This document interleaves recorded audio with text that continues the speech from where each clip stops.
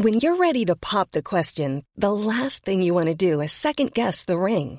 At BlueNile.com, you can design a one-of-a-kind ring with the ease and convenience of shopping online. Choose your diamond and setting. When you find the one, you'll get it delivered right to your door. Go to BlueNile.com and use promo code LISTEN to get $50 off your purchase of $500 or more. That's code LISTEN at BlueNile.com for $50 off your purchase.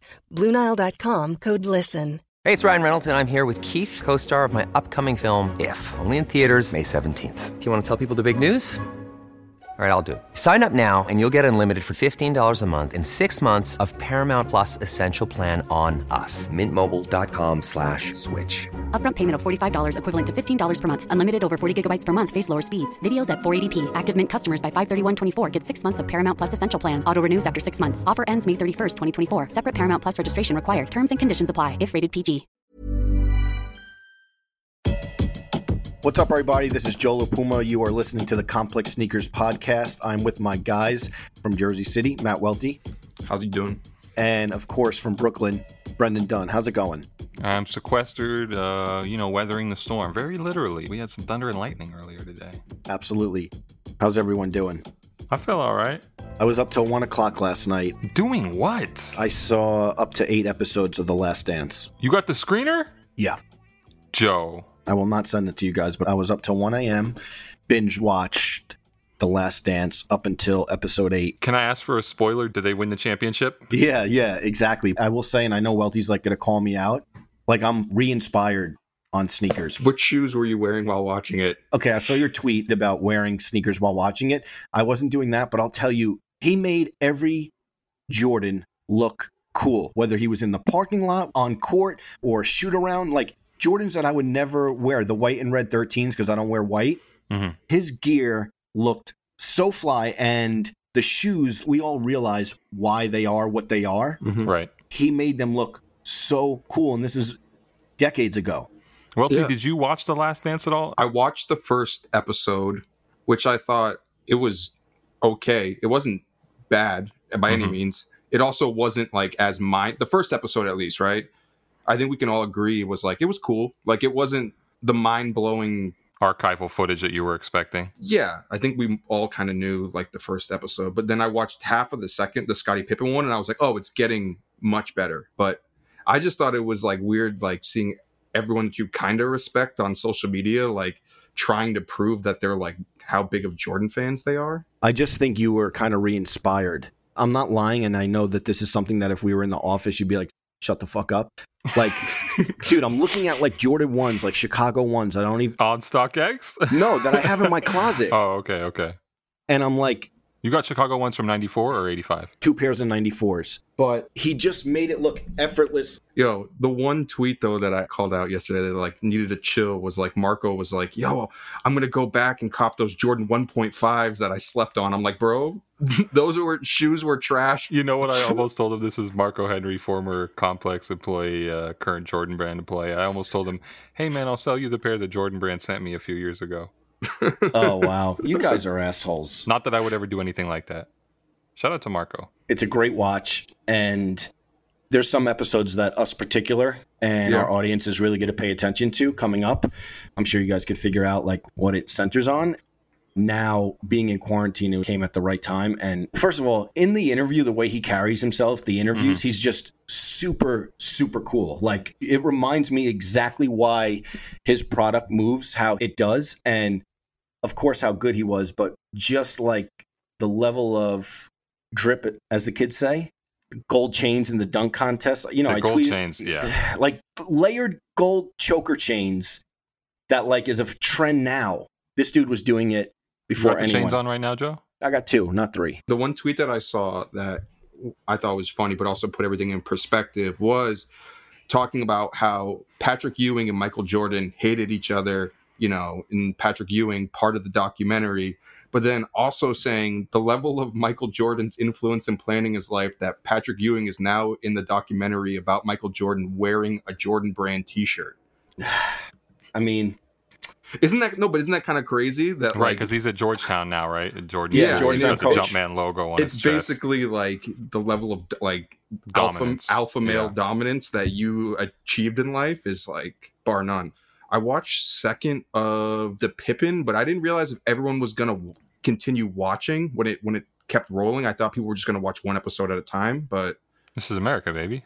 My friend from home texted me at 9:14, right as the doc started. Oh, did the Fire Reds drop? I'm like, bro, the documentary is on. Please leave me alone. Yes, we got conflicting information about the Fire Red quote-unquote surprise drop. Your man, Matt Welty, was on it, though. Let me take the L here. We had conflicting sources, so I was saying that my people at Nike were telling me nothing was going to happen. They had no information about anything happening. Welty said on the contrary that some of his, what can we call them, Welty? You could call them Yek bars. Some of his Yek bars. Yeah. We're saying that there was going to be a surprise drop. So I was like, well, let's see. And Welty was proven right. They did drop the Fire Red Air Jordan 5 right at 9 p.m. Eastern on the Sneakers app to coincide with the first episode of The Last Dance. It was crazy, too, because my friend showed me like his cook group Discord chat or whatever, and they knew 10 days before the shoes were coming out. Have no idea what you're talking about. For the people who don't know, a cook group is basically a small circle of people who are hunting out limited releases and planning on scooping up all the stock immediately when it drops and stuff like that. First time I heard that term. Yeah. Welty, you're doing a lot of selfies, man. You must really feel good. And your hairline looks a lot more fuller since I last saw you in person. Yeah. What was the caption on the selfie he posted last night? Good vibes live from the quarantine. Look at him. He's trying to have a hot girl summer during the quarantine. Oh, I know. The world is crumbling around us, and Welty is feeling better than ever. What does that tell you about the sick state of this man's mind? Oh, my God. Dude. Inverse relationship between Welty's mental health and the overall health of society. Exactly. And Don, you're good? 14 miles still? You know what? I went for a shorter run yesterday. Welty and I were talking about it. I'm trying to rehab the knee a little bit. I do have the new Nike Pegasus that just came out. Okay. I need to test those out. But I went to the track in the morning for a little speed workout, and I think I got there at around 7 a.m. But by 7:30, it was just there were too many people there, and it wasn't safe. You know what I mean? So I ran back home. You need to wear those. Was it the Renew Run? What is that? That shoe, the Nike, the Infinity Run, whatever that shoe's called. Nike React Infinity. Yeah, that one. Why do I gotta wear that? I don't know the amount. Have you even had the amount of YouTube commercials being like, "We designed this shoe with injury in mind"? Oh, nah, baby, I got ad block on. I don't see any of that. Literally, it's outweighed that StockX commercial that I do not want to see ever again in my life. Is that the Wale one? Yes, I think that's like the most viewed. Careful.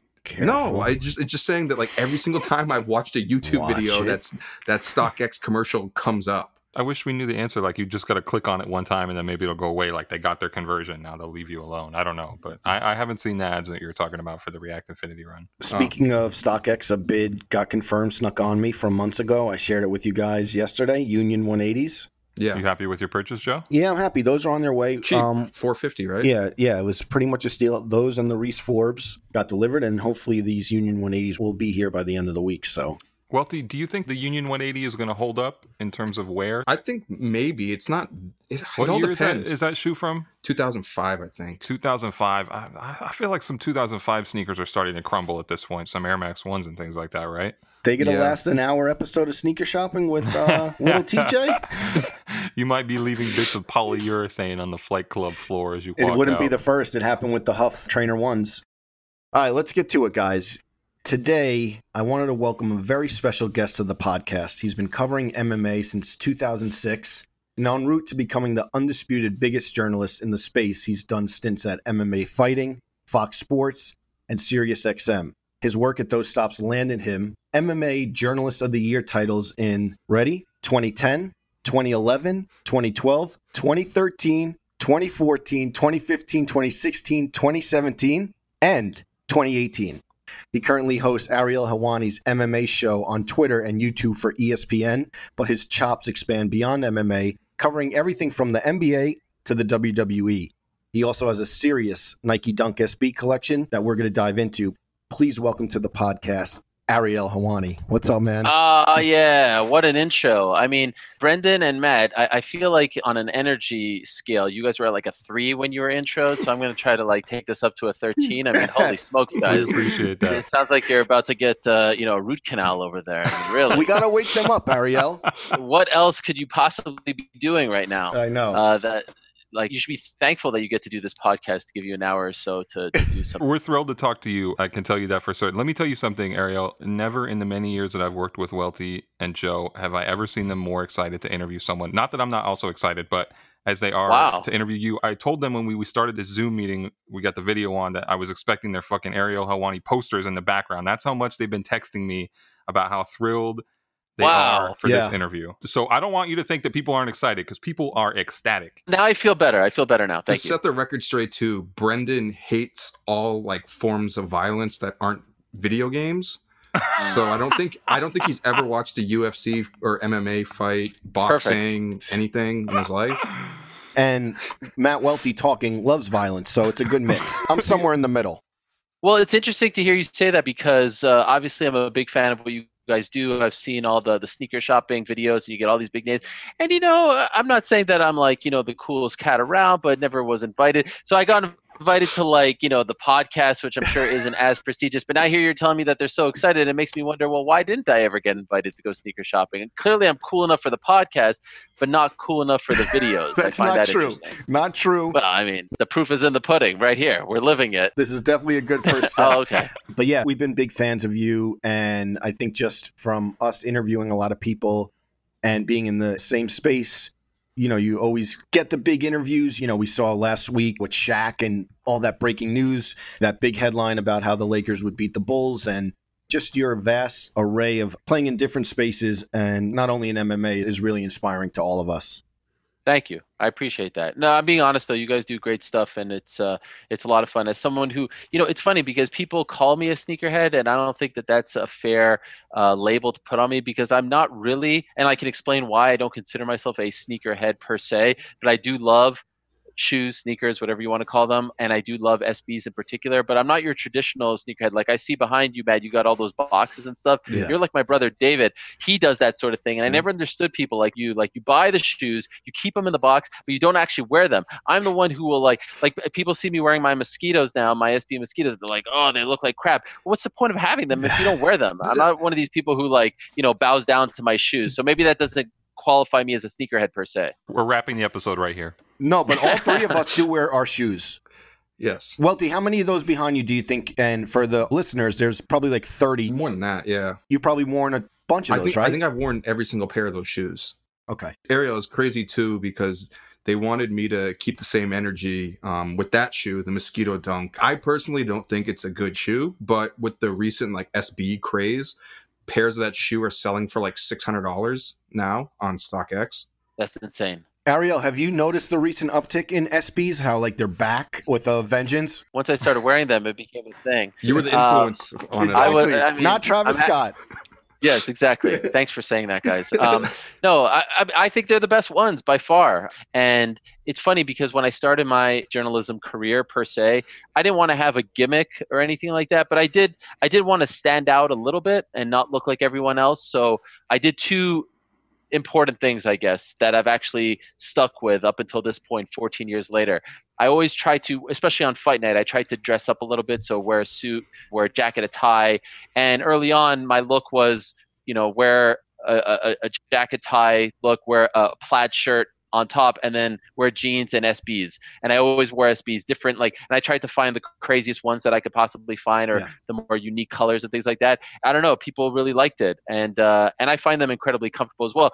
To be clear, I don't skateboard, and I don't know if that makes me a poser, because some people have said that as well. But it's okay, right? I mean, I could like totally SBs and not be a skateboarder. All right, fine. Because at first I was getting a lot of hate, like, oh, you don't skateboard, you're a poser. Who cares? Nope. They're nice. You've got our pass, and that's the only pass that matters. Thank you. Exactly. I appreciate it. You also wore the Jeremy Scott's. There was an interview with Rampage where he's wearing an even more ridiculous pair of Reebok sneakers at the time, and he's looking down at your feet like, what the fuck do you have on? Yeah. Little did he know I was the one rocking the coolest shoes there. Yes, I have the Jeremy Scotts. I have those ones. I have the wing ones. Yep. I have the teddy bear ones. I have the the pink ones. Yeah. Teddy bear. I also have the army one. I don't know the cool names and all that stuff like you guys. Oh, the blah blah blah. But I have those, and I have another Jeremy Scott one also with wings, but not like the felt wings, like the plasticky wings. You know what I'm talking about?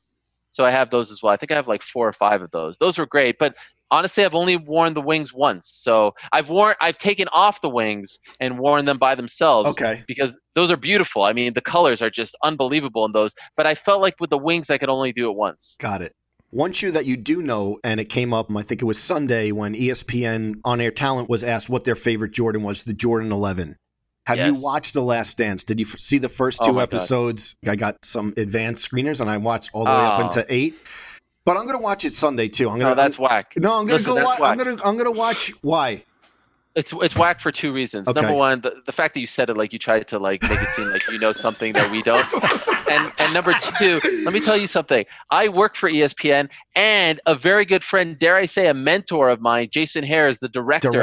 Of this documentary. I have been offered to see the cuts early on, and I'm like, no. I want to appreciate this and enjoy this with everyone else. Lord knows we have nothing else to look forward to. Sunday night, I was so excited. Yeah. I felt like I was about to watch like a big Knicks game. Like I had anxiety. I was nervous about it, and I told everyone to leave me alone. And I felt like I was devouring every single word being uttered. Also, the best part was I put my phone away. I didn't look at Twitter. I didn't look at social media. I was all in. So do I really want to watch it on my laptop on a Tuesday afternoon? No, I want to partake in the event. I agree with you. I see your point, Ariel. 9:14, I'm watching the doc. Fully focused. Everyone who knows me knows that I'm addicted to the phone. I tried to put it away. 9:14, my friends are texting me about a Jordan release that just dropped. So I'm thinking to myself, I binge watched the episodes that are coming up, and then Sunday, any kind of moment I missed, I will get back and watch it twice.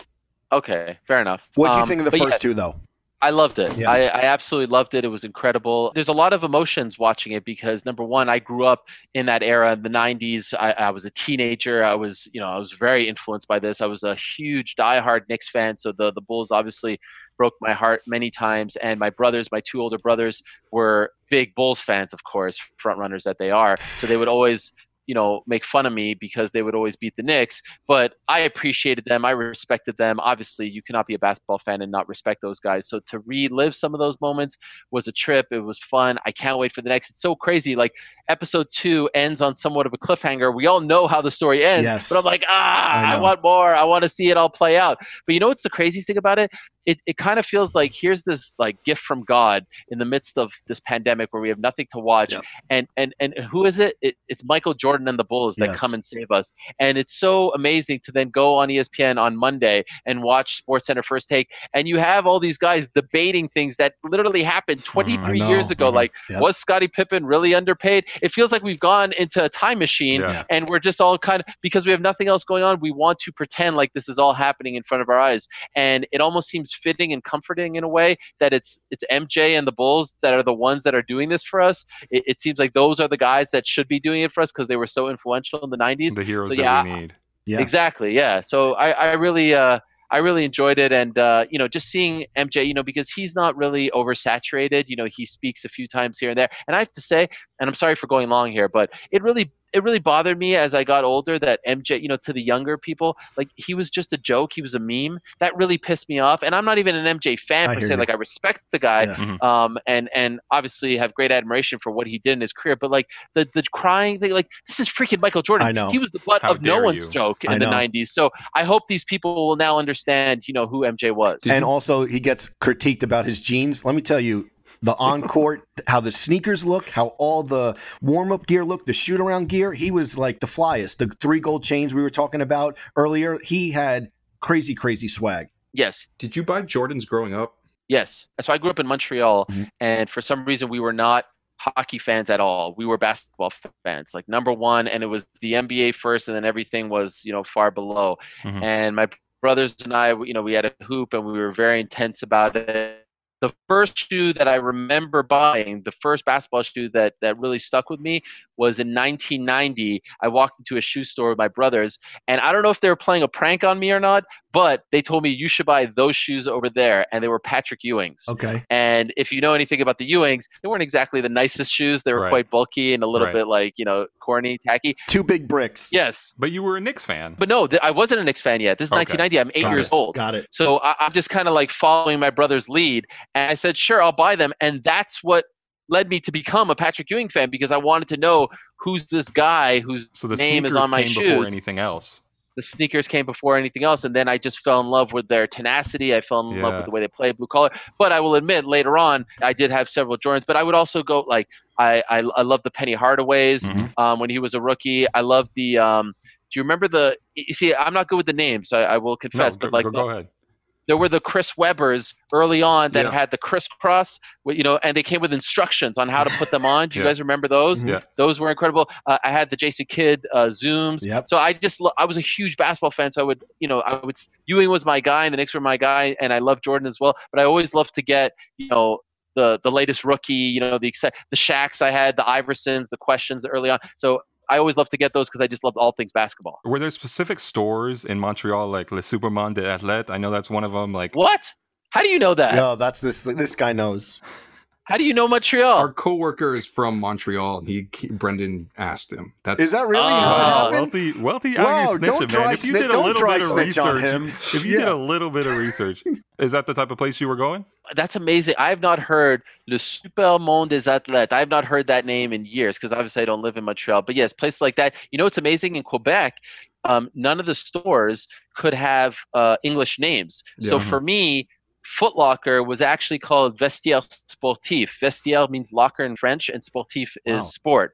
So that's what it was, the same logos and everything, but everything was in French. So it was a little bit funny, but we would drive to Burlington, Vermont, and Plattsburgh, New York. Of course. The Plattsburgh Mall, that was like a big deal to go to, right?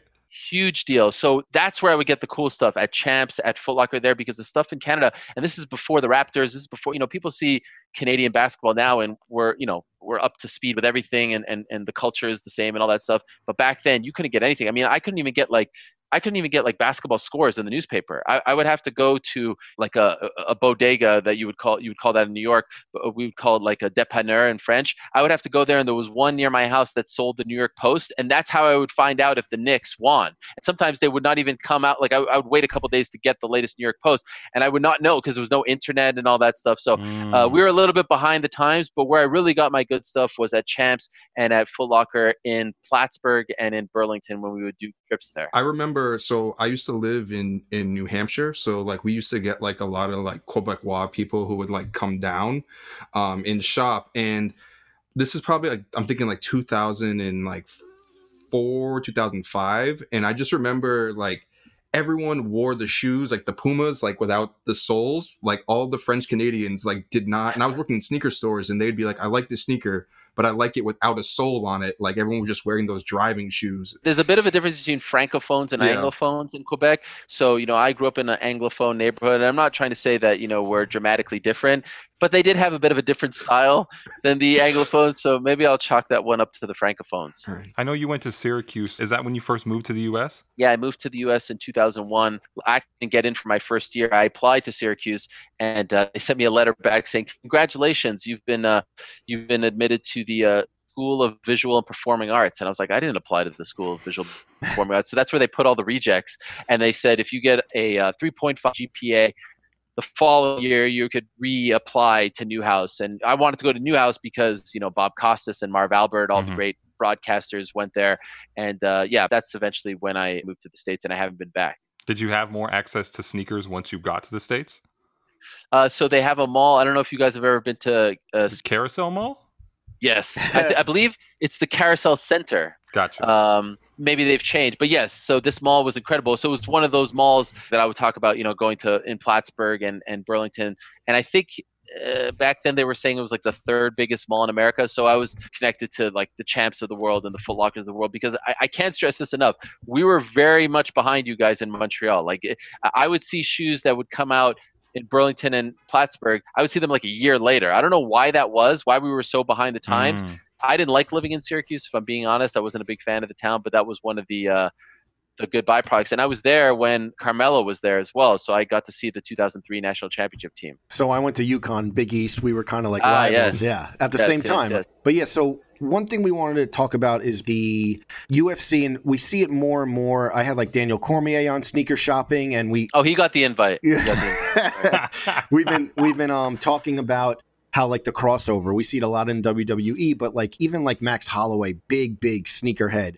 Reebok is like the official partner of the UFC, but a lot of these guys wear different brands outside of the octagon. How do you feel about like the Reebok deal in general for UFC? And do you think that another brand coming in could benefit, or it seems like the UFC is like really, really locked into Reebok? So this is a touchy subject for me because I am not a fan of the Reebok deal. I've never been a fan of the Reebok deal for multiple reasons. First off, it got off on a really bad foot because I don't know if you guys were aware of their rollout fashion show thing that they did, but it was not good. I mean, there were spelling mistakes. They misspelled fighters' name. They misspelled things on the screen. It just seemed like, for whatever reason, they rushed it. The designs early on were not good at all. They were, to me, very cheap, very vanilla. And for the fight game, like what we were told was the UFC is on par with the NFL, with the NBA, with Major League Baseball, NHL, and in those sports, they wear uniforms, right? Mm-hmm. So this is no different. But I strongly disagree with that sentiment for this reason. Number one, what's one thing about fighting that we all love so much? It's the individuality, right? It's the characters, right? What do we love about Mike Tyson back in the day? You know, he'd wear the black sneakers with no socks, and he'd wear like the black towel over, and he'd look ferocious. In MMA, what do we love about Chuck Liddell back in the day? He had the blue shorts with the ice on him. Tito Ortiz had the fire and the skull cap and things like that. And now you are robbing these men and women of their individuality. They don't look they don't look different anymore. They all look the same. And how do you get emotionally invested in a fighter? Like, you're sitting on your couch, you're like, oh man, I love that guy. And a big part for me is I love his style. St. Pierre from Montreal, he'd come out in the gi and the headband. And this guy looks like a real martial artist. I love that. Now you want everyone to look the same. So when I'm flipping through the channels, why would I be emotionally invested in this character? Why would I care? And on top of that, okay, if you really want everyone to look the same, more power to you. But if you're going to make them all look the same, could you at least make them wear nice things? Because I'll be honest, like for the duration of this deal, which by the way expires in a year, so we'll see how it turns out. The stuff has been not nice at all. I mean, not nice. I mean, the stuff looks very cheap. It looks unimaginative. And they brought in a lot of people to try to turn the ship around. It just hasn't worked. It's been bad PR for Reebok, in my opinion. I'll be very surprised if they're able to re-sign and have a good deal here, because I just don't think it has worked out for both parties. There was some talks that they were talking to Under Armour before they signed the Reebok deal, and Nike as well. I hope that, they don't sign with anyone. I hope they go back to the old way. But I just don't see Reebok sticking around. And perhaps I'm 100% wrong. Like, I have not talked to anyone at Reebok about it, but I don't see how it has really benefited them.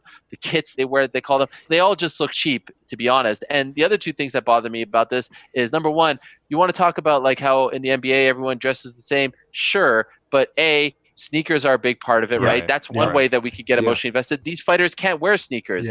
They can't wear different gloves. So how do they stick out? It's impossible. Also, in the NBA, they allow them in the pregame and the postgame to wear their own stuff. At the beginning of this deal, they didn't allow them to even wear their own stuff. They've kind of relaxed a little bit over time.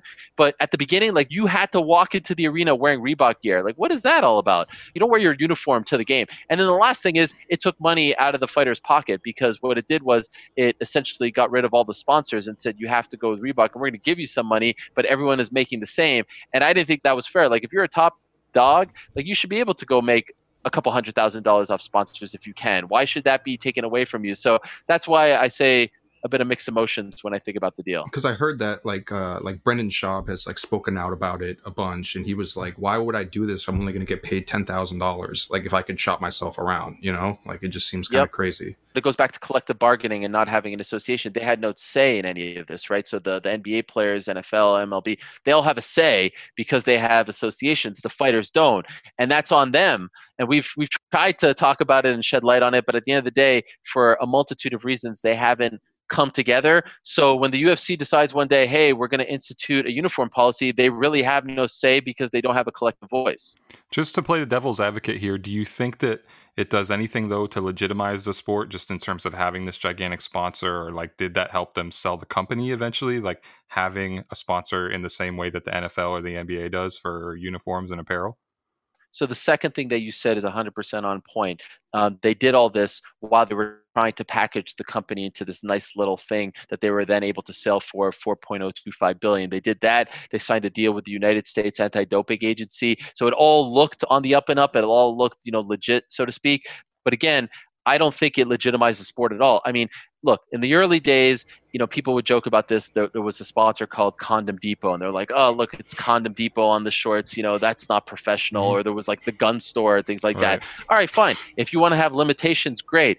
But, in this day and age, with all these different sponsors and all these different people that want to work with fighters and the sport reaching the point that it's reached, it's not because they're all wearing the same thing. I can guarantee you that. Look at boxing. Boxing is doing great. I mean, they're killing it. Fury, Wilder, doing great. They all Wilder was mocked for what he wore, and perhaps rightfully so, but everyone was talking about it, right? Everyone was reacting to it because he looked different, because it was fun, because that's what the fight game is all about. And even a guy like Israel Adesanya, the middleweight champion of the UFC, this guy comes out, dances a little bit, doesn't even do anything elaborate at all. But what are we doing Monday, Tuesday, Wednesday? We're all talking about the dancing because we're starving for individuality. We're starving for the fighters to be different. And I think that's what they missed when they signed this deal. And can you imagine someone like Israel, perfect example, the NBA is always the tunnel picks, but can you imagine that shot when he walks out to the octagon and then he kicks off the shoes and there's some rare, Nikes or something exclusive, because that's where a lot of these debut of signature sneakers or rare sneakers come in. And not that the UFC needs help getting any more mass, but sneakers is such a big space that there's so many opportunities, especially for like a young star like Israel. That would be like a perfect opportunity in my. Hey, it's Ryan Reynolds, and I'm here with Keith, co-star of my upcoming film, If, only in theaters May 17th. Do you want to tell people the big news? All right, I'll do it. Sign up now and you'll get unlimited for $15 a month and 6 months of Paramount Plus Essential Plan on us. MintMobile.com/switch. Upfront payment of $45 equivalent to $15 per month. Unlimited over 40 gigabytes per month. Face lower speeds. Videos at 480p. Active Mint customers by 531.24 get 6 months of Paramount Plus Essential Plan. Auto renews after 6 months. Offer ends May 31st, 2024. Separate Paramount Plus registration required. Terms and conditions apply if rated PG. Hiring for your small business? If you're not looking for professionals on LinkedIn, you're looking in the wrong place. That's like looking for your car keys in a fish tank.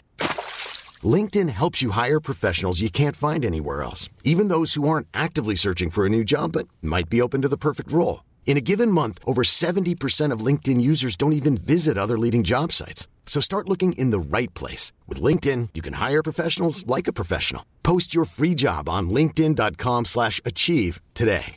Hey, Dave. Yeah, Randy. Since we founded Bombas, we've always said our socks, underwear, and T-shirts are super soft. Any new ideas? Maybe sublimely soft. Or disgustingly cozy. Wait, what? I got it. Bombas. Absurdly comfortable essentials for yourself and for those facing homelessness. Because one purchased equals one donated. Wow, did we just write an ad? Yes. Bombas. Big comfort for everyone. Go to bombas.com/ACAST and use code ACAST for 20% off your first purchase. Guys. And they're being robbed of these opportunities, and they could be making a lot of money. And to me, all it does is bring added attention to not just the fighters, but the UFC as well. Mm-hmm. To your point, Joe, like imagine if Izzy came out with some, super rare, unseen thing. Everyone on Instagram and social media will be talking about that, but they'll also be talking about the UFC, right? It seems very short-sighted to me. And so we'll see. There's a year left. We'll see how it pans out. But if you're asking for my vote, and of course I don't have a financial stake in any of this, for the fighter's sake and for the benefit of the sport, because I really do get annoyed when I see everyone looking the same. Like there was a fighter, Joanne Calderwood. She's from Scotland, and she used to fight in a kilt, right? How cool is that? Yeah, she's from Scotland. She's representing her people, and now she's been robbed of that. There was a fighter named Arjun Buller from India, first ever Indian fighter in UFC history, and he wanted to walk out simply wearing his turban. He was proud of this. He's got family back home. He wanted to rock his turban. That is freaking great. That is brilliant. And they said no to that. I mean, why would, from a business standpoint, don't you want people in India watching you coming down, wearing turban, like, oh, wow, that's one of us. Now I want to watch that guy. Why would you make him look like everyone else? It never made sense to me. I have a funny anecdote around this. So I think Reebok did a similar thing in CrossFit. I was actually at the 2015 CrossFit Games in LA on a Reebok press trip, and Nike was pushing real hard into, I can't say CrossFit shoes, because if I say CrossFit shoes, the people at CrossFit will send me a cease and desist, because they're not technically CrossFit shoes if Reebok, the official CrossFit sponsor, did not make them. But Nike was pushing hard at that time into high intensity training footwear, the Metcon 1 being one of the first examples. And they had the Metcon 1 in that black and red band colorway to signify that, kind of in the same way that Jordan sneakers were banned back in 1985, the Air Jordan 1, in the same way the CrossFit organization, because Reebok is the official sponsor, had kind of pushed Nike out and you couldn't wear Nike. So at that CrossFit Games in 2015, they had this big semi truck. And I was there, like I said, on a Reebok press trip, but they had this semi truck, and on the side was a gigantic graphic with the Metcon 1 in that black and red colorway, and it said, "Don't ban our shoe, beat our shoe." And I remember going up to it to like take photos with my phone, and the Reebok people were like, "What are you doing? No." So it's kind of the same thing of this monopoly where it just doesn't really benefit the actual athletes involved that much. Do any of like the fighters stick out to you as like that's like the bigger sneakerhead, or like that's the more stylish guy besides like DC or, you know, Izzy? Well, Joe mentioned Max Holloway. Max has great style and has really evolved over the years. So he's the former, for those that don't know, the former featherweight champion of the UFC. He's from Hawaii. And over the last, I'd say 2-3 years, he wasn't always this way, but 2-3 years, he's really done a 180 in terms of his personal style and what he wears. So he comes to mind. Connor is represented by Reebok. He's sponsored by Reebok, but I wouldn't necessarily classify him as a sneakerhead per se. But in terms of style, I mean, who better than him with his suits? I mean, he has his own line of suits now. I think he's a phenomenal dresser. Let me think of other ones. John Jones was the first guy to be sponsored by Nike. Really? Yeah. He never had. John and I got into a bit of a thing over this. Okay. Many years ago, because he was sponsored by Nike, and there was, for a couple of his fights, there was a swoosh on his shorts, and that was a huge deal. Like, we're talking 2012 when there were no blue chip sponsors in MMA. So he got Nike and Gatorade at one point. When he fought, I think, Vitor Belfort at UFC 152, he had the G on his shorts and the swoosh on his backside, and that was massive for mixed martial arts. I think Silva was signed to Nike too. Silva was signed, but he had a Brazilian Nike deal. Okay. So it was very regional, from what I understand. John was North America. Right. But here's the thing. I had heard from good sources, and you guys probably know more about this stuff than I do because I don't work in this industry, but it was more of they paid him very little. And I think, don't quote me on this, but I think what I reported at the time was that he was getting paid something like $20,000 a year, but then also all the free gear that he wanted. This is John Jones. Yeah. And, he was very upset that I reported this because he felt like it sort of, diminished the deal, the importance of the deal. And look, the deal is the deal. Like, he's still a Nike athlete per se, but it was, when people think, oh, you're signed to Nike, multi-million-dollar deal. And my understanding his own shoes at the time. He didn't have his own shoes at the time. I believe there was a Nike trainer for John Jones. Yeah, I think it was like a one-off. Not his own signature model, but a different shoe with his name on it. Oh, sure. But did it have his actual name on it?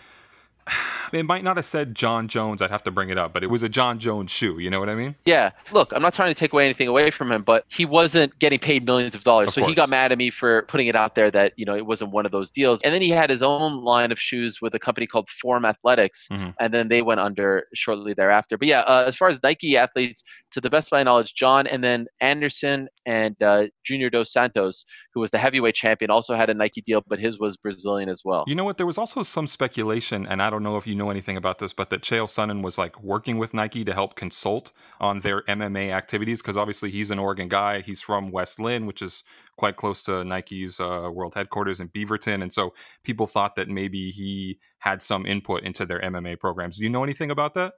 How is the non-MMA guy dropping all these nuggets? He's smart. That's what I want. He's I very actually smart. did my research. He does a lot of research. Dog. Yeah. That is impressive. Honestly, I mean, I do a show with Chael. You can see the logo right there.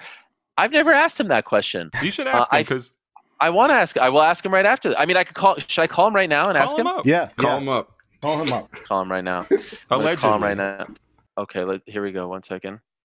Again, I can't confirm this independently. I just know there's been speculation given his proximity. What up, Helwani? Oh, here he is. Hey, Chael. I'm doing an interview now with this great site called Complex. So we're live right now, and they brought you up, and I wanted to confirm something with you. Just a minute of your time, okay? All right, I'm all ears. Okay, here we go. This guy named Brendan Dunn, he's a very smart man. He's got a great mustache. He told me that when Nike was involved in the MMA game, that you were a secret consultant for them and you would help them with their MMA apparel because, of course, they're in Oregon, you're in Oregon, and you were kind of a part of that whole thing. You were the one that was leading the charge for the Nike MMA apparel. Is this true or is this false? That is true. I think to say a secret consultant, we were very open. I used to go out there and we would just consult. But so maybe they would be embellishing my role. But yes, that is accurate. Wow. And did you get paid for this? No, I got paid in gear. Okay. I mean, it's kind of like a Nike move, but they made me my own custom shoes, like UFC 217, and put all our corners' names on it and whatnot, just by one example. I never knew this, Chael. This is fascinating. Is it? Yeah, kind of is. You were the guy. I was the guy. I didn't go anywhere, and I wasn't paid. I don't know how much of the guy I don't know how much credit I'm getting right now. It feels kind of cool the way you're saying it. At the time, though. But Chael, you were feuding with John Jones at the time, and you're the one like kind of designing the apparel for him. I'm wondering if maybe you made the apparel cheap so that he would suffer. What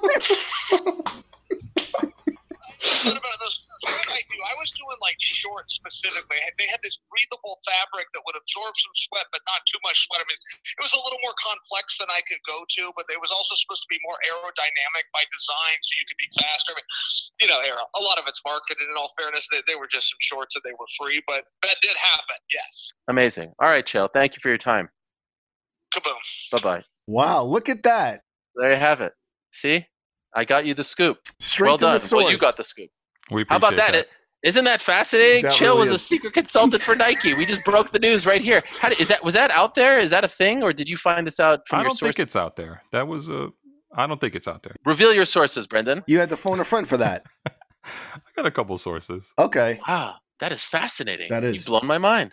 I want to ask you more about Nike's involvement in MMA. Do you think they were right to eventually get out of the game? I mean, were they forced out because Reebok kind of took it over? You know what I mean? No, I think they were out before that, to be honest. Certainly the John Jones partnership ended. He went to form, and he also got into a little bit of trouble as well legally, and so that proved to be an issue. But by the time Reebok got involved in, off the top of my head, 2015, Right. They weren't much of a factor. I think there was one fighter left. I think it might have been JDS who was wearing Nike gear. But again, I never really understood like the local deals that they had. Like, what does Nike Brazil have to do with, the global Nike per se? But at that point, like there were no American fighters that were represented by them, certainly. Do you think it's like an issue when you talk about like, the overall like marketability of sneakers and MMA? Like you take someone like Khabib, and I can't imagine him, even though he's like the biggest name in MMA, I can't ever imagine him being tied as like a sneaker pitchman, like it just kind of doesn't add up. Well, he does have a deal with Reebok as well. Yeah. And he has been in commercials. But I mean, as far as like a cool factor goes, like Khabib's not going to sell you like sneakers from like a cool points the way like an NBA player would, Sure. And the other thing is like at the end of the day, why do we love, at least I did as a kid, like when Weber came out with his shoes, or remember that commercial in the barbershop with Barkley and no, he's in the barbershop and they're like kind of, egging him on that he dunked on Barkley when he put it around his back. I love that commercial. Little Penny, all that stuff. Ultimately, we love these shoes because we get to see them wear them, right? Like we get to see them in action. We get to see them on the court. With the MMA fighters, you don't actually get the payoff, right? So I think that there's only so far that you can go, even with the football players and the gloves and the cleats, the baseball players with their cleats, and they're like, you get to see these things in practice. But with the MMA fighters and boxers don't even have this problem because they get to wear shoes. They don't wear shoes. MMA fighters don't wear shoes. So I find that it's always been a tough sell, that you're better off trying to sell gloves or shorts per se, because you actually get to see those in action. Just as long as they don't say Condom Depot on them. I mean, I never had a problem with it. I mean, people. You got a pair of Condom Depot shorts? No. But I mean, as a sponsor, it's like, I get, like, we're trying to practice, safe sex. It's okay. It's not like it's, hey, I can get behind it's a bad thing per se. Yeah. By the way, what happened? I know we're an audio podcast, but like you're just a head floating now. What's going on here? Yeah, I know. It's real. Yeah. What is that? So to the listeners, we are on I can't ignore this. I had the curtains closed, but like I said, there's a storm brewing in Brooklyn. So right now, I just went completely dark. Well, no, what happened? Did your power go out? No, I don't think so. No, we're good. You look like the Blair Witch Project. It's actually amazing. I wish people were watching this because you're literally a head floating. I think you're wearing a black shirt. Yeah. And your head, it's amazing. It's really mesmerizing. Yeah, I know. As long as it's not frightening you, Ariel. No, it's great. It's great. I'm glad to hear that. Look, I want to talk more about your personal sneaker history. I'd like to talk about the MMA stuff, but also, like Joe mentioned at the top of the show, you're a big Nike SB guy. When did you first get into SB, or when did you first notice that? I actually think it was my brother David, who I think Joe knows as well, who's way cooler than I am and dresses way better than I do. In fact, he has his own clothing line called 20. Yeah. He's like you, Matt. Like, he's got the boxes and he'll wear them once or not wear them at all and just stack them up and all this stuff. Even when we were kids, he's the guy who would buy, and I'm sure some of you guys out there are the same, like he would buy like the sprays and all that stuff and clean the sneakers. I don't do any of that stuff. Like, I take pride in beating up my shoes, and I know that makes me like an anti-sneakerhead per se, but I feel like we only have one life to live here. Like, let's actually like wear these things. So I remember when I started in 2006, some way, somehow, man, I wish I knew the names of the first ones that I wore, but I was introduced to SBs. They were black and gray and a little bit of pink. I love pink. And I was like, man, these are really cool, and I should just wear these. I was always a Nike guy. Like, I had the Iversons, I had the Shaq, but I always felt almost guilty wearing Adidas or Reebok, even clothes. I was always very pro Nike for whatever reason. So this is why you hate the Reebok deal, right? Well, maybe it's a little bit of that. Yeah, now the truth is coming out. So I just felt that the SBs were a lot cooler than the others, but they were different, where no one else was really wearing them, certainly not in the MMA space, and it could be something that would make me stand out. But then it was like maybe a year later where, honestly, at the beginning, I was always wearing the same ones, but then I was introduced to Flight Club. Okay. And once I was introduced to Flight Club, everything changed, because that place just blew my mind. And the thing was, no one else was exposed to Flight Club, so I would come out every fight week with a different pair of shoes, and people were like, where do you get those? I'm like, I know a guy. You get them on Nike ID? No, you losers. I don't get them on Nike ID. Come on, get out of here. So Flight Club, to me, they're not very nice at Flight Club, if I'm being honest. They're a little intimidating, but I am partial to those guys because I do love their stories. And now, honestly, I have 3 kids, so it's been a while. It's been a minute, as the kids say, that I've felt compelled to buy shoes because I feel like I should be using my money for other things. Right. But there was a while where I was only going on Flight Club and getting all my stuff. And I got some great ones. De La Souls, the Miss Pac-Mans, probably my favorite of all time, the Miss Pac-Mans. And it got to the point where I think I have, at this point, maybe like 25, 30 SBs. When did you first go to Flight Club? Man, I think I first went to Flight Club in around 2010 or so. And then what was great was AOL, who I worked for a couple of years, they were around Union Square, right next to the Flight Club location there. Okay. So sometimes after work, I would walk there as well. But over time, I actually enjoyed going on the website more because you had access to the LA store. And not you just didn't have to talk to the assholes who work there. And I was going to say that. They're nice to me. They're nice to me. No, I was going to say that. I always found them to be very intimidating. Like, do you have this in a size 12? And they're like, blah, blah, blah, blah. What, is that the thing there? That's the thing in the New York City sneaker scene is, why? You know about Supreme, like if you go in there, the infamous. Hey, listen, I was wearing Supreme. I don't want to be that guy, but I was wearing Supreme. Like, right? Before that, I think. Before that, if you go look at my video, I'm wearing Supreme. Some of the shirts I'm still wearing till this day because I love them so much. Yeah. And now all the kids are wearing them. But I was wearing Supremes and SBs back before everyone was doing it. I just want to throw them out there, okay? Innovator. Did that come from your brother as well? 1,000,000%. Okay. Yes, that came from David. What's the most you ever spent on a pair of shoes? That is a good question. I think it's hard to justify. Like, there are some that I love, right? There were the are there the Fozzie Bear ones? Are there Fozzie Bear ones, or am I blowing it right now? There's the 3 Bears pack of SBs. 3 Bears are awesome. Yes, which Welty infamously hates. He hates them. Those shoes why? What? I just hate like furry shoes. Like, I love furry shoes. They're great. Like, furry shoes are so uncool to me. Like, regardless of the brand. Oh. Okay, so those are always very expensive on Flight Club, right? Now they are. They're going for like $1,300. Yeah, there's been an uptick. So even back then, they were always. So I think like the highest I ever went was probably like $350. Mm-hmm. Which ones I don't remember. The De La Souls I really like a lot. Those are awesome. You have both pairs. How the hell do you know that? That you have both pairs? Yeah. I did a deep dive on your Instagram, but I saw you have the white lows and you also have the green ones. Do you bring those out for special occasions? Yes. I broke out the green ones for the first time. I had those for a year and a half. Yeah. And I didn't wear them. And you know why? It wasn't because I was being mad over there with his shoe boxes. It's because I forgot I had them. Wow. And I was rearranging my closet, and it was right before Connor's fight, his return fight. And I was like, this is perfect. Got new shoes. I didn't have to pay for them recently. And they're green. Let's go. Perfect. Do you ever get free sneakers from the brands? Are you in that space at all? No, I'm not cool enough, unfortunately. When Reebok first came onto the scene, like they would send us shirts and maybe the odd shoe here or there, but not after this. Certainly not after this. But I've it's not the first time I've said this, to be honest. But like, if you guys know anyone at Nike SB, people have said that I should, we should talk. Yeah. People have mentioned it, but I know no one. You said at the top of this that you do have a very distinct look early on in your career. You were conscious of it. You did say you would never wear sneakers with a suit. Has that changed since a few years ago? Okay. Never. Not even black leather, nothing. Nothing. Okay. So it's actually a big pet peeve of mine. Okay.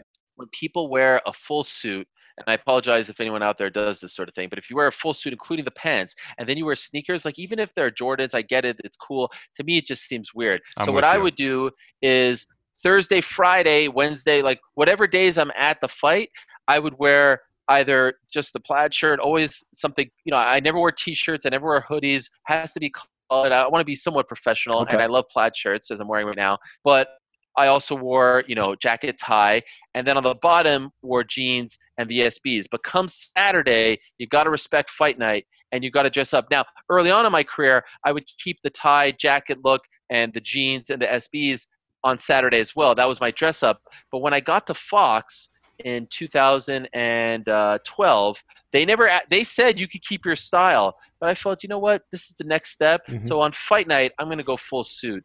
And I was introduced to a tailor in Brooklyn, a guy by the name of Martin Greenfield, and I got a bunch of suits from him. And so I felt like, all right, on fight night, I'm going to step it up, and I've kept it. And you wouldn't believe how many fighters would come up to me and be like, you sold out. I can't believe it. I was like, no, I'm not selling. I'm evolving, because I feel like if I would just wear, the same thing over time, I still keep the shoes during fight week. But on Saturday, let me dress up. Let me give the fighters their due. Let me give the event the respect that it deserves, and let me just go full suit. But I'll never, ever, ever wear full suit and sneakers. I can't do that. Interesting. Was your Helwani nose, slogan inspired by Bo Jackson? Absolutely, 100%. The Bo nose. Yes. 1,000,000%. It's around the time that John got involved, and he had Bones Nose. Okay. His nickname, John Jones, is Johnny Bones Jones. So it was Bones Nose with the swoosh, obviously. And so a fan from Australia sent me Helwani nose, but the swoosh turned into my big nose, which I loved. I thought it was brilliant. And we sold those shirts for a while. And all the proceeds, I never made a dime off of them. All the proceeds went to my father-in-law's charity. My father-in-law is a survivor of colorectal cancer, so he runs a charity, the Colorectal Cancer Association of Canada. So we sent all the proceeds to them. And my brother, to tie it back to my brother David, he's the one who produced the shirts for us. So he made those. And actually, just this past week, I came out with my second T-shirt line, like 8 years later, for my Helwani boxing thing that I've been messing around with. I saw that. Right. I saw that. Yes, what is that? right. It teaches reflexes. Yeah, timing and reflexes. Yeah. Okay. Precision over power, right? Exactly. Okay. So I look, in this time, like, there's a lot of negativity. There's a lot of things to be depressed about, and timing over speed. Exactly. So I got this thing that you wrap around your head and you hit the ball, and people are liking it. Someone made me a T-shirt. Dan Le Batard's brother is an artist, and he made me a logo, and I was like, let's sell these and give all the proceeds to Feeding America. And it's been a fun thing. So it kind of gets tiring to like keep hawking the shirt. But as of yesterday, we generated $6,500, so $6,000 for the charity. So I feel pretty good about that. Awesome. Are there other people? I know like a lot of fighters have noticed your sneakers over the years. Are any of them specifically into Nike SB? I know like Luis Gaudino was kind of on that wave a little bit. Anybody else? This guy dropping Luis Gaudino. I mean, really, have you ever seen Luis Gaudino? I'm impressed. As an interviewer, I'm impressed. So much props to you, Brendan. Nice done. Yeah, well done.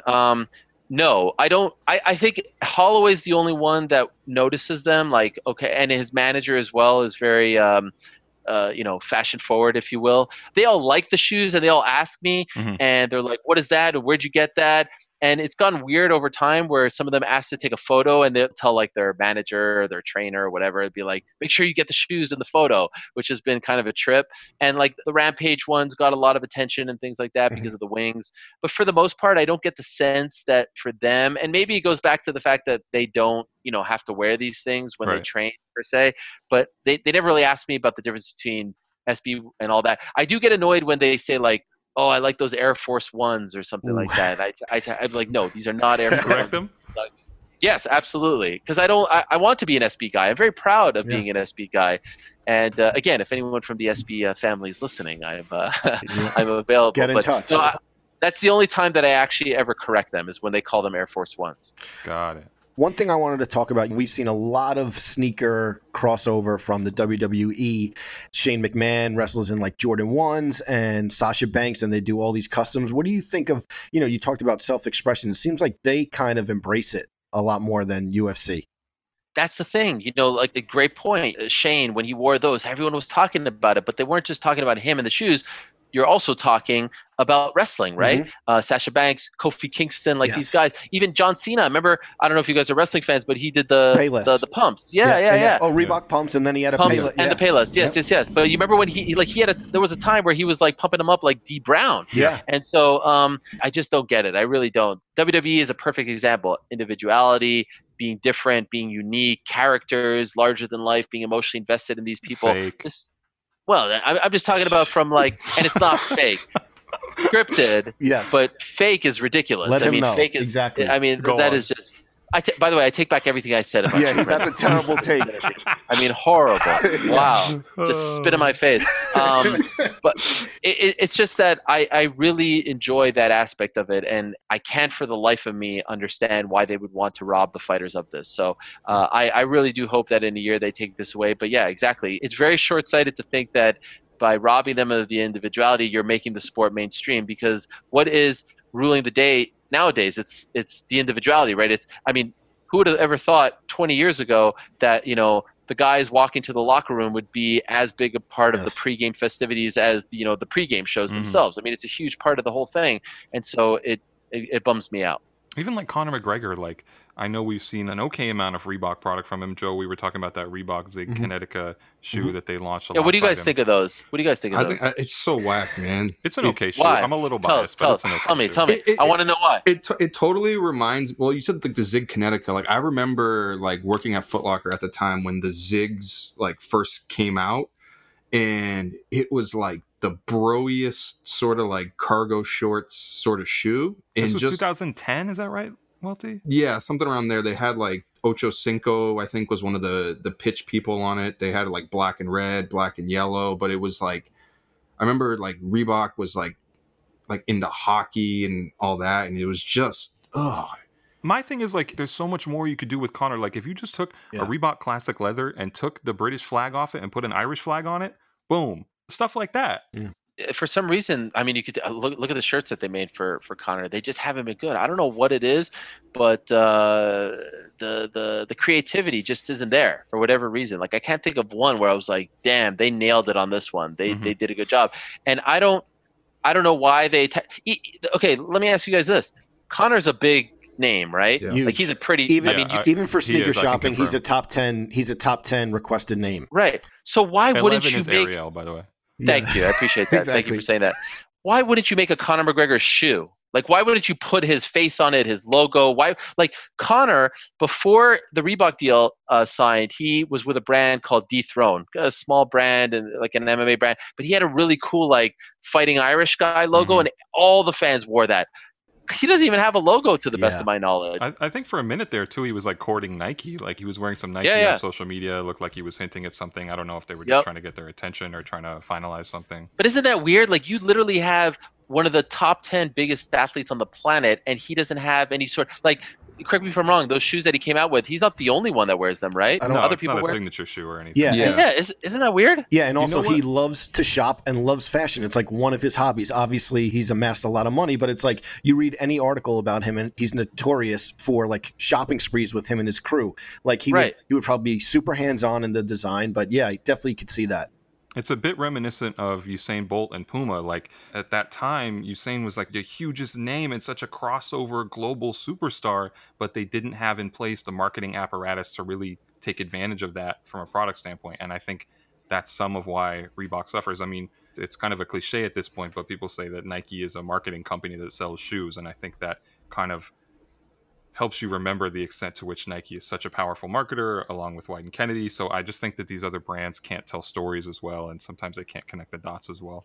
And let me ask you guys, as far as the NBA is concerned, I mean, back in the day, obviously they had Shaq and Iverson, but today, do they have any big names, Reebok? No. Not one? No. Do they have like a medium-sized name?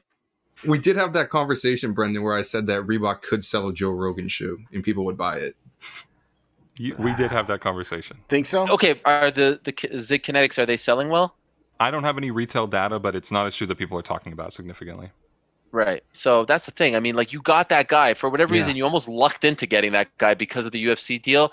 Make him the face. Like, run with that guy. You know what I mean? So I don't get it. Nor I. The Shaq interview obviously made headlines where he said his Lakers team could beat the Bulls. I saw the IG clip where he knew who you were, but come on, Ariel, everyone. What was that like a couple weeks ago? And just talking to him, and, you know, we are always judged, and I think we all judge ourselves on interviews that we do, like recent compared to past. But in the pantheon of Ariel interviews, where does that rank? Man, well, that moment, like Shaquille O'Neal, does he really know who I am? I'm still wondering till this day, a week later, but I guess I'll take his word for it. You know, I just, like I said, I grew up a big basketball fan. I had a Shaq poster on my wall, even though I was a Knicks fan. Like, who wasn't a Shaq fan when he came into the league in '92? And this past year has been very special for me because when I got to ESPN in 2018, a couple months into my time there, you know, I had a great job working for Vox and MMA fighting, and they treated me very well, but I always had aspirations to do more. And ESPN was the place where I wanted to be. Everyone wants to be at ESPN when you're a broadcaster and you want to cover games and things of that nature. And so when I got there, and I kind of realized, like, hey, you know, you could kind of, I don't know if you guys remember these books when you were a kid, Choose Your Adventure. Like, if you go to, you know, you remember those books? So I was like, wow, I can kind of choose my adventure here. And so I found out who the executive producer of the NBA coverage was. And I sent him an email, didn't know the guy. And I said, you know, can I have 10 minutes of your time? And I went to meet with him. And I said, you know, I don't want to take up a lot of your time, but I just want to let you know, like, I want to work on the NBA. I want to work on the coverage. I love MMA. I don't want to ever leave MMA, but I really love NBA. And he said, you know, no one's ever come to my office and been this blunt. And to be honest, I'm a bit of a shy person. I'm not a very blunt kind of guy, but I just felt like, you know, you got to go for it because you only get one life. And he said, honestly, we don't have anything right now, but good to meet you. And if we get something, I'll let you know. And several months later, they reached out to me and said, you want to do some summer league games? And I said, yeah, for sure. And it just so happened the UFC was having a big event in Vegas at the same time. So I got to do 3 games. And the first day I walked there, and I was nervous, I will admit. They give me like that summer league polo shirt that everyone wears, you know that. And I'm working with George Sedano, who's incredible, and Vince freaking Carter, Air Canada himself. You know, and growing up in Canada, he was a big deal. And just getting to do it that one game, I got to do one game on a Friday afternoon. I was like, this is unbelievable. I can't believe I'm actually doing this. So in the end, I got to do 3 games, and that was cool. That was it. And I didn't get much feedback, good or bad, and I didn't know what that all meant. And I was wondering what it was all going to mean. And then in early October, I get an email from one of the people working on the NBA saying, hey, Ariel, hope you're doing well. These are your first 2 games of the first couple months of the season that you'll be working on. I was like, what? And so the first game is Mavericks against Pelicans. Pelicans, a home opener of the season. So it was supposed to be Zion's first game at home. Okay. That would have been huge. And I look at who the team is, and it's Mike Breen, Jeff Van Gundy, Ariel Helwani. And I'm like, what in the world? As a Knicks fan, like the voice of the Knicks, Mike Breen, absolute legend, my favorite coach of all time, who's a tremendous broadcaster, Jeff Van Gundy, and me. This is absurd. So that game, I mean, I was super nervous. My first interview, the first thing I do is with Kristaps Porzingis, who I know a lot of Knicks fans don't like, but I got love for Kristaps, and I think he was mistreated. So that was wild. And he's a big MMA fan. So like he said my name in the interview. And as a broadcaster, you know, like, if someone says your name in the interview who's answering your question, like that's a big deal. That's validation. And I was like, wow, Kristaps said my name. This is wild. And I got to like interview Luka Doncic on the walkout. And so in the end, to make a very long story short, I got to do 5 games, 5 regular season games this year, like working with Doris Burke and Chauncey Billups. It's like, and like walk-off interview with Kawhi. And then saw that. That was his first triple-double. And then like, first triple-double. I saw that. I'm talking to him. Like, I know you from all the MMA stuff, and I saw that, and I think I tweeted it out, and I was like, this guy's every fucking way, man. Like, I was like, what the hell is Ariel doing in the middle of the court with Kawhi Leonard? Like, not that you shouldn't be there, but it's like, I'm expecting to see you on my like YouTube feed to be interviewing Stipe, not, you know, Kawhi. I know, man. It was a trip, man. And the last game I got to do was OKC against Denver. And before the game, Chris Paul shows up, weirdly enough, wearing a Reggie Bullock Knicks jersey, which I thought was really weird, to do like the pre-game interview with us. And I was working with Doris Burke and Ryan Rucco, and they interview. And I like when I'm at the NBA stuff, I am the noob. I am a rookie. I'm not like stepping on anyone's toes. I'm just so happy to be there. And after like the chat, they said to me, do you have any questions for Chris? And I said, yeah, I just wanted to ask about his plant-based diet because, in MMA, that's been a big thing. And I know that's really helped rejuvenate him and lead to this great season that he was having. And so he's like, oh, man, I don't want to talk about that because everyone's going to know my secrets. But then because we were off the record, he told us all about what he was doing, and it was fascinating. So then they win the game, and I get to do the walk-off interview with Chris.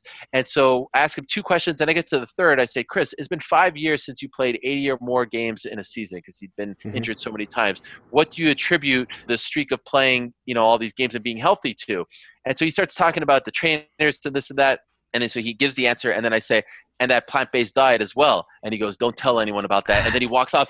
And I'm like, I have an inside joke with Chris Paul? Yeah. This is absurd. This is unbelievable. So like that feeling, Shaq saying that, I mean, I pray to God that I could do more NBA. And, when I grew up, I would watch Ahmad Rashad and Craig Sager and all these people. Like, I wanted to be the sideline guy. I didn't want to be the play-by-play guy. I don't think I'm good enough to do that. I wanted to be the guy asking MJ questions as he walked off, asking Ewing questions as he's pouring sweat. I wanted to be that guy. So this season, getting to do it 5 times, I'm so thankful. And I just pray that I could do more of it.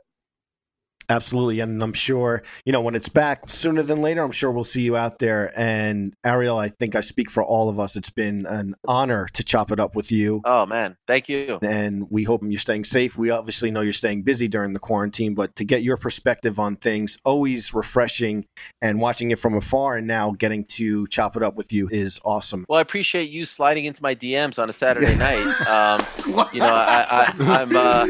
It's actually true. It's true, but it's a weird thing because I don't know if it works this way, and I'm not trying to be like some big shot, but I'm verified, as are you, Joe, on Instagram, and so like there's the one DM column, but then there's like the other messages, the cesspool that I call it that, and like that's where people will like call me a dirty Jew and all this stuff.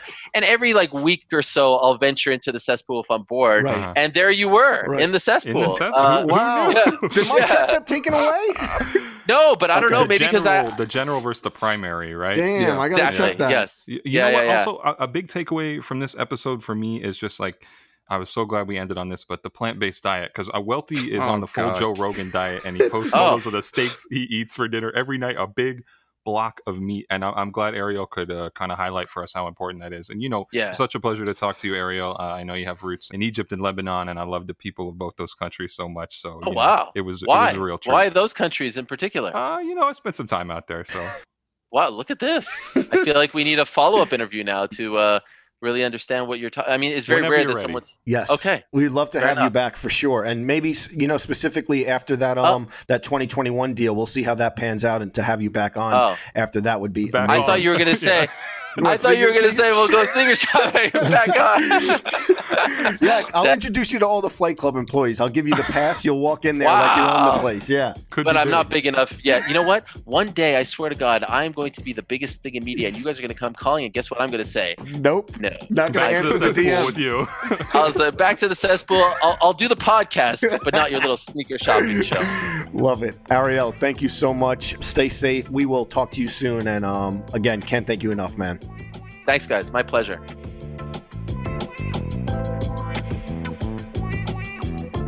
Our producer is Shiva Bayet. Sound engineering done by Kyle Garvey. Special thanks to Dave Matthews and Jennifer Stewart. The Complex Sneakers Podcast is part of the Complex Podcast Network.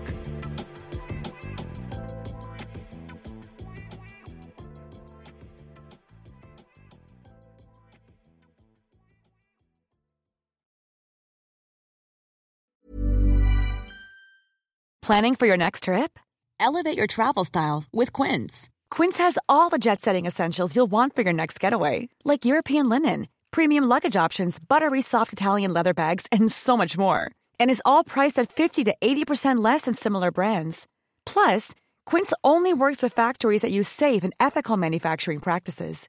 Pack your bags with high-quality essentials you'll be wearing for vacations to come with Quince. Go to quince.com/pack for free shipping and 365-day returns. Even when we're on a budget, we still deserve nice things.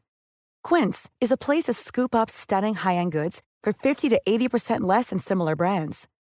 They have buttery soft cashmere sweaters starting at $50, luxurious Italian leather bags, and so much more. Plus, Quince only works with factories that use safe, ethical, and responsible manufacturing. Get the high-end goods you'll love without the high price tag with Quince. Go to quince.com/style for free shipping and 365-day returns.